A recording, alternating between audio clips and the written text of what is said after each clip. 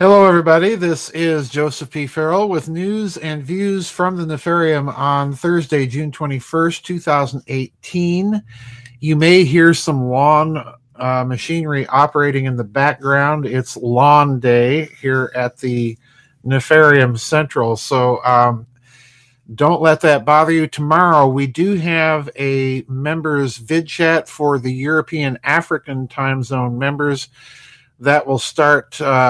Posted time is 2 o'clock U.S. Central Time. I'll be, as usual, in the pre-chat room early, and most likely we will start the actual chat early, but that will be tomorrow.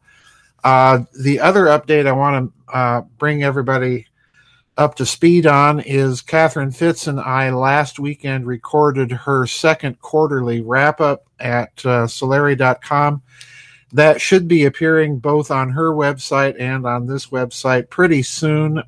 They do have to do the video or audio editing and do the transcript for it, but it was an all-day session.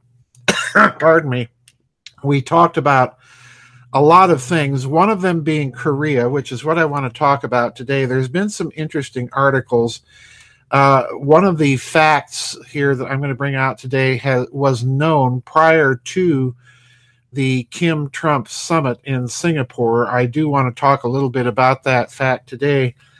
And what I think, and it's purely my own speculation as to what I think may be going on and what may be in the cards, because behind the scenes, I've been maintaining that it's not just the United States and North Korea that have been watching this development and that have been deeply involved. It's both China, Russia, and Japan that have been involved in this whole situation. Now, one of the articles I've referenced for you in the YouTube video, which when I post, you'll see the article links, is an article by the Xinhua news agency in Beijing. It's standard communist boilerplate, if you can stomach. I mean, it reads like the Pravda of yesteryear. It's not the usual tone that Xinhua has had in recent years. But I want to read some paragraphs from this that kind of document what I have been thinking is going on behind the scenes. And this is from that Xinhua article. Quote, that's Xi Jinping, said that socialism with Chinese characteristics has entered a new era. The Communist Party Central Committee and the people of all ethnic groups in China are closely united around the CPC Central Committee to strive for the achievement of the two centenary goals in the Chinese dream of the great rejuvenation of the Chinese nation. China is willing to share its experience with the Democratic People's Republic of Korea, that would be North Korea, and strengthen unity and cooperation to jointly create a better future for the socialist cause of the two countries, said Xi. Kim said the two countries are as close and friendly as a family and help each other, adding that Xi has offered affectionate care and support for the DPRK people. The current visit to China has served, this is talking about the current visit of Kim Jong-un to China, has served as an opportunity to deepen the friendship between the Comrade General Secretary and I and advance DPRK China ties. He vowed to work with the Chinese comrades to upgrade bilateral ties to a new high and pay their due roles in safeguarding the world and regional peace and stability. Kim said he believed that under the strong leadership of the CPC Central Committee, with Xi at the core, and the guidance of Xi Jinping, and his thought on socialism with Chinese characteristics for a new era, the Chinese dream of the great rejuvenation of the Chinese nation will definitely be realized. In other words, he's kissing you-know-what and telling us in behind all that boilerplate, in my estimation, that China had a great deal to do with the Singapore summit and some of the pledges of denuclearization that we saw going on there. Now, that deal, obviously, as Trump has indicated, that deal is dependent on actual behavior, actual results. But there's something else going on behind the scenes here, and I want to draw your attention to a much more important article that appeared on the Sakers website, and in particular, some of the opening paragraphs and closing paragraphs, because this plays into my reading of what may actually be in the cards, the long-term strategic goal here that all the major powers in the region, Russia, China, United States, and Japan, are really up to. So here we go. The article is titled Sexy Metal, the Missing Element in the Korean Puzzle, and it's an article by Pepe Escobar. This was posted originally on the Asia Times. It was picked up on the Sakers website, and I've linked the Sakers website version of this story. So let me read the opening paragraphs here. The U.S. Secretary of State Mike Pompeo knows the importance of rare earth elements, and North Korea has reportedly found one of the world's biggest deposits 150 kilometers from Pyongyang. And this is another factor behind the recent thaw with is this another factor behind the recent thaw with the U.S.? This may not be about condos on North Korean beaches after all. Arguably, the heart of the matter in the Trump administration's embrace of Kim Jong-un has everything to do with one of the largest deposits of rare earth elements in the world, located only 150 kilometers northwest of Pyongyang and potentially worth billions of U.S. dollars. All of the implements of 21st century technology-driven everyday life rely on the chemical and physical properties of 17 precious elements on the periodic chart known as rare earth elements. Currently, China is believed to control over 95% of global production of rare earth metals, with an estimated 55 million tons in deposits. North Korea, for its part, holds at least 20 million tons. Rare earth elements are not the only highly strategic minerals and metals in this power play. The same deposits are sources of tungsten, zirconium, titanium, hafnium, rhenium, and molybdenum. All of these are absolutely critical not only for myriad military applications, but also for nuclear power. Rare earth metallurgy also happens to be essential for U.S., Russian, and Chinese weapons systems. The THAAD system needs rare earth elements, so do Russia's S-400 and S-500 missile defense systems.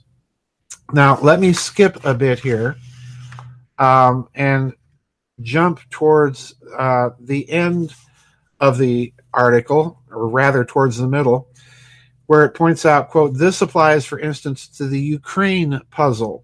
Russia badly needs the Ukraine's titanium, zirconium, and hafnium for its military-industrial complex.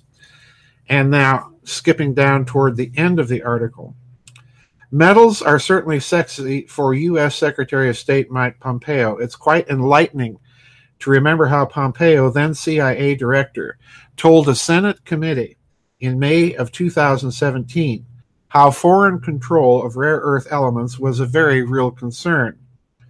Fast forward to 1 year later, when Pompeo, taking over at the State Department, emphasized a new swagger in U.S. foreign policy. And fast forward again to only a few weeks ago, with Pompeo's swagger applied to meetings with Kim Jong-un. Way apart from a Netflix-style plot twist, a quite possible narrative is Pompeo is impressing Kim on the beauty of a sweet U.S.-brokered rare earth elements deal. But China and Russia must be locked out. And please note that supposition.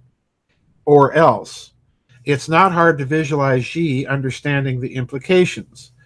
The Democratic People's Republic of Korea, this unique mix of Turkmenistan and post-USSR Romania, may be on the cusp of being integrated to a vast supply chain via an Iron Silk Road, with the Russia-China strategic partnership simultaneously investing in railways, pipelines, and ports in parallel to the North-South Korea Special Economic Zones. Please note that. That's crucial. Chinese style, coming to fruition. As Gazprom's deputy CEO Vitaly Markelov has revealed, quote, the South Korean side has asked Gazprom, let me repeat that, as Gazprom's deputy CEO Vitaly Markelov has revealed, the South Korean side has asked Gazprom to restart a key project, a gas pipeline across North Korea, an umbilical cord between South Korea and the Eurasian landmass, unquote. Now, that's important because I've pointed out that the deals that Shinzo Abe, the Prime Minister of Japan, and Russia have been inking are in large part, in my opinion, due to the fact that Japan wants access to those energy reserves that Russia has in Siberia. And for Japan, it's a much closer, much more secure source of energy than getting energy from the Middle East. So I suspect that behind South Korea wanting to ink this deal with Gazprom, that the nod and the wink came not only from Washington, but from Tokyo. And there's that little line in there about the South Korean North South Korean special economic zones. That, folks, is exactly what I think is happening here. I think behind the scenes, and again, I'm crawling way out onto the limb of speculation here, but I suspect that the Kim-Trump summit occurred because China told Kim it's time to patch things up. We need to integrate the peninsula. We need to create, and here's what I think is going on. With the blessing of Mr. Putin, Mr. Xi, Mr. Trump, and Mr. Abe, I think what they're trying to do is create the conditions for an eventual reunification of Korea as a kind of, if I can put it this way, neutral economic zone where all four powers have rights and access to those rare earth metals. Everybody is trying to avoid a conflict and work things out. Now, China doesn't really need those rare earth metals. Russia does, the United States does, and Japan does. And that's a combination and weight that I don't think that the Chinese can stand up to. And I think the strong tariff threats, the trade war threats that Mr. Trump has been uttering against China are all part of this game. So I suspect, my long-term suspicion here, folks, really is that they are trying to figure out a way where everybody can benefit. They're trying to create a win-win situation for everybody, for South Korea, North Korea, and especially for the four interested powers trying to get access to these assets. Now, the interesting thing is the cash-rich countries, all four of them are cash-rich to a certain extent and are able to assure Mr. Kim that they can build out these resources. It will be interesting to see what sort of economic or financial arrangement, if my hypothesis is true, and folks, it's wild speculation, but I think this is really what's going on here. It will be interesting to see what sort of financial arrangements that they work out if that hypothesis is true.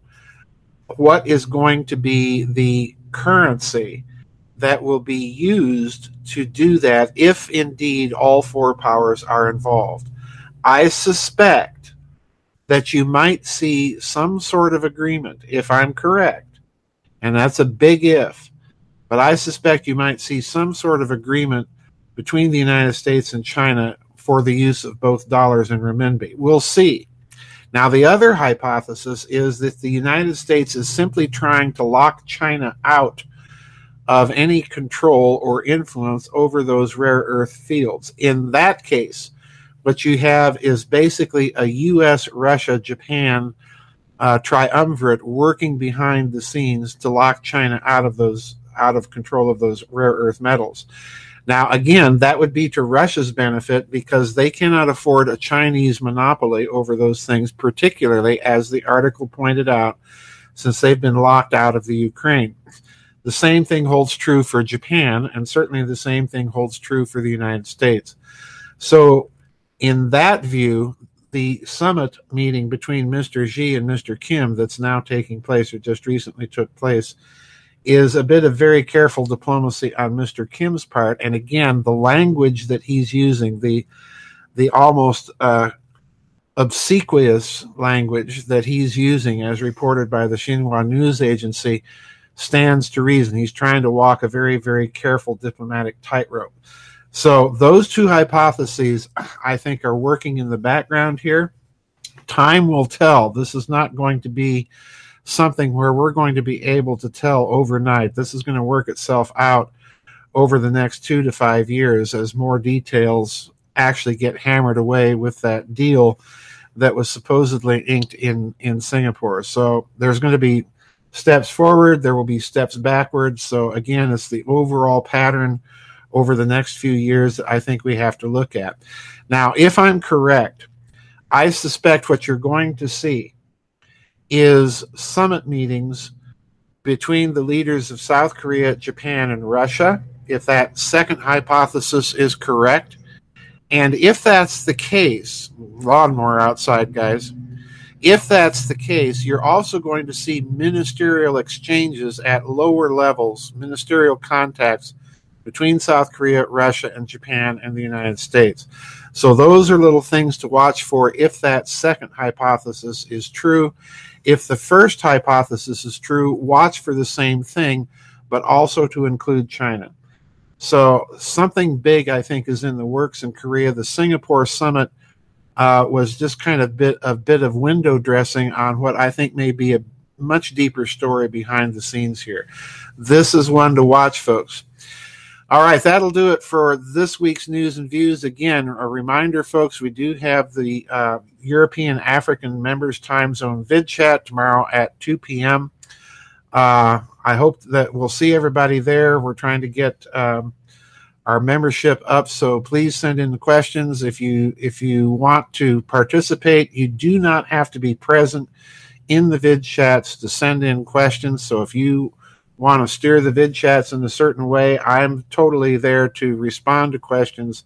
I don't set the agenda. So please send in your questions, comments if you have them, and I'll see everybody tomorrow. Anyway, that's it for today's News and Views. This is one to watch, folks. I'll see you on the flip side, and God bless.